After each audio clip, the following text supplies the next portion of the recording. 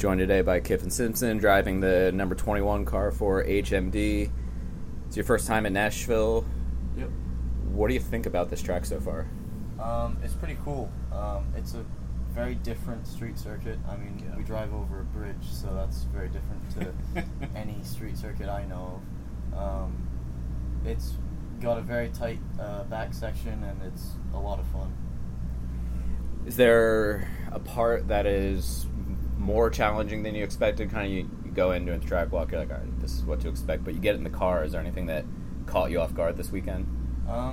The last little bit at the end, the turn 9, 10, 11, is a little bit more tricky than I expected it to be with the way the road is and different things like that. So we have qualifying this afternoon, race tomorrow. It's ridiculously hot out. How do you stay kind of, mentally sharp on such a hot day? What do you do to just kick back in between sessions? Is it training? Is it just total stay in air and do nothing for the next couple hours? I try to just relax as much as I can. Just stay in the AC, drink a lot of water. We've had lunch since the last session, so eat what I can and just prepare going over all the data and video. So for those who maybe aren't familiar with Kyffin Simpson before this year, how did you get involved in motorsports as a kid, and your career progression and everything that brought you kind of to Indy Lights now? I started in karting in Barbados when I was 9, I believe. Okay. And from there I just moved over I started racing in America after a couple of years, and then from there I went to F4 and FR before I came over to Indy Lights. What would you say is the biggest change coming over to HMD for this round? What you noticed first? They're very organized, and I've liked working with them because they've obviously done this last year as well, so they know what they're doing. They're experienced, and it's different working with such a big team as well. What is it? Do you get in with all your teammates pretty quickly? Have you been able to work with them and kind of learn some things, or even teach them some things? Yeah, I've known a lot of these guys from before I joined the team. This week. For the ones who work hard to ensure their crew can always go the extra mile, and the ones who get in early so everyone can go home on time, there's Grainger, offering professional-grade supplies backed by product experts so you can quickly and easily find what you need. Plus, you can count on access to a committed team ready to go the extra mile for you. Call, click Grainger.com, or just stop by. Grainger, for the ones who get it done.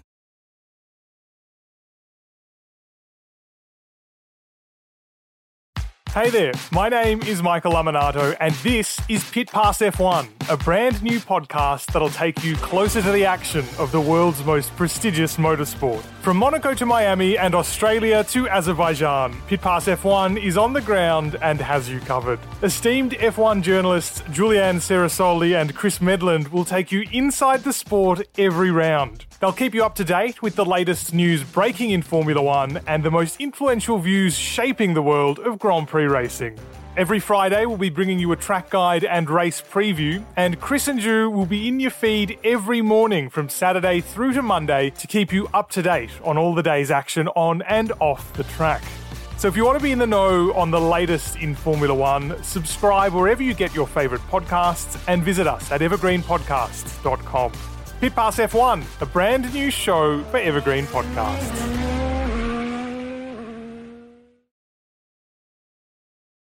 And we've got James Rowe on the team, who was my teammate at the last team as well. So obviously I know him quite well. Linus, I raced FR for a little bit against in 2020. And the rest of them I know just from racing them. So it's not been too difficult. So you have HMD has half the grid this weekend, roughly.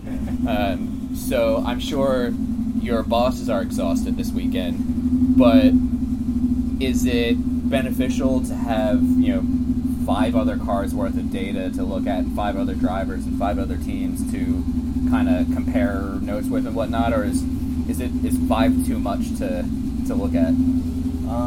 It's definitely helpful. Yeah. I mean, it's 5 other people, so there's lots of different things being tested at any session.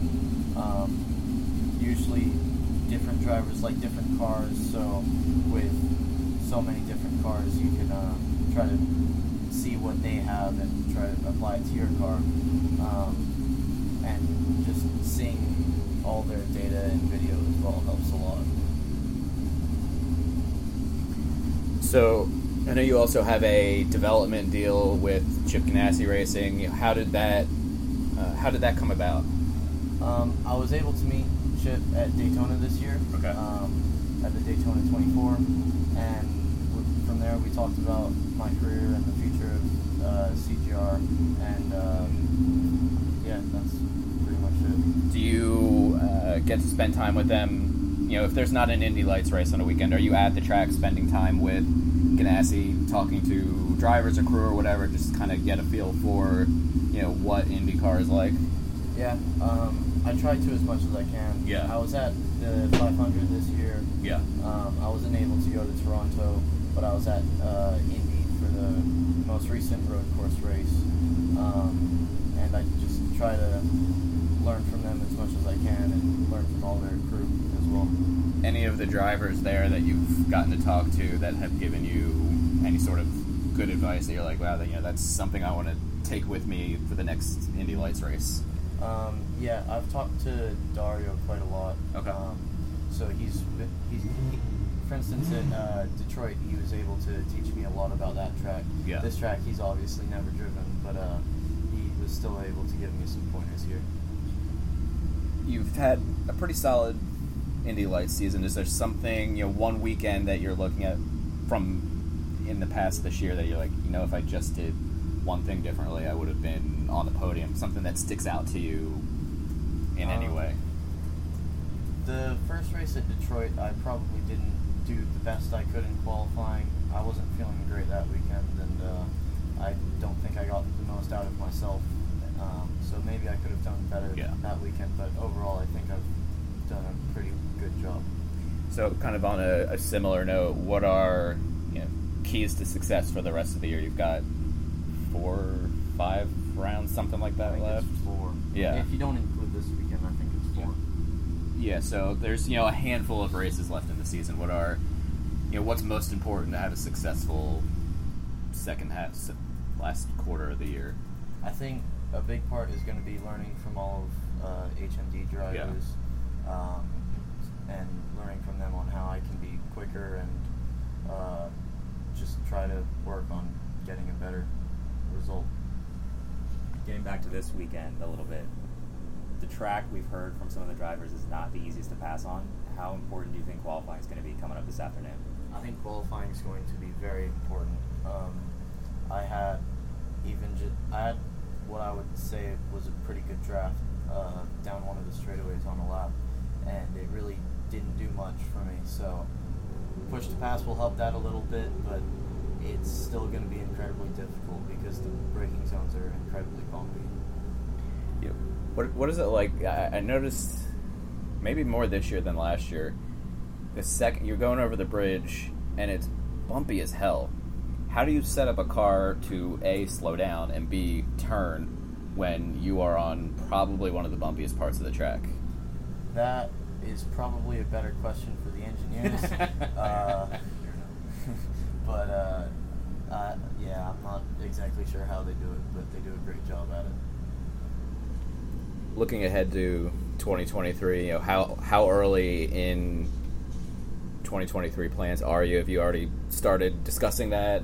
I know you can't say what's going to happen, but yeah, I'm not exactly sure as of yet. We are looking at 2023 because we don't have a ton of races left in 2022. But I am still focused on 2022 as much as I can, and just focus on finishing the year strong. Would a goal be to potentially do some IndyCar races next year, or try to get a another full season at Lights and then kind of work your way up from there? I mean, IndyCar is pretty awesome, and it'd be awesome to race in IndyCar, but it's not completely my decision. So cool. Well, good luck this weekend, man. Yeah, thanks.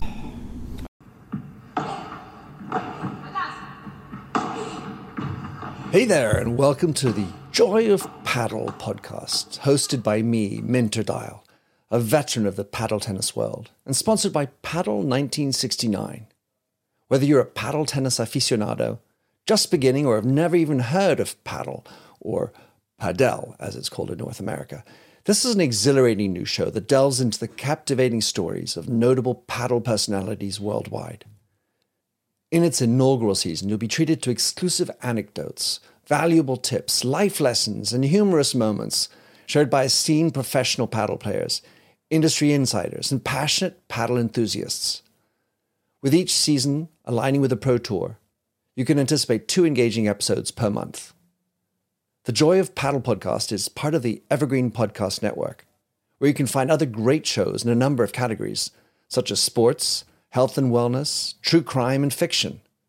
To find out more about Evergreen Podcasts, go to www.evergreenpodcast.com. Vamos!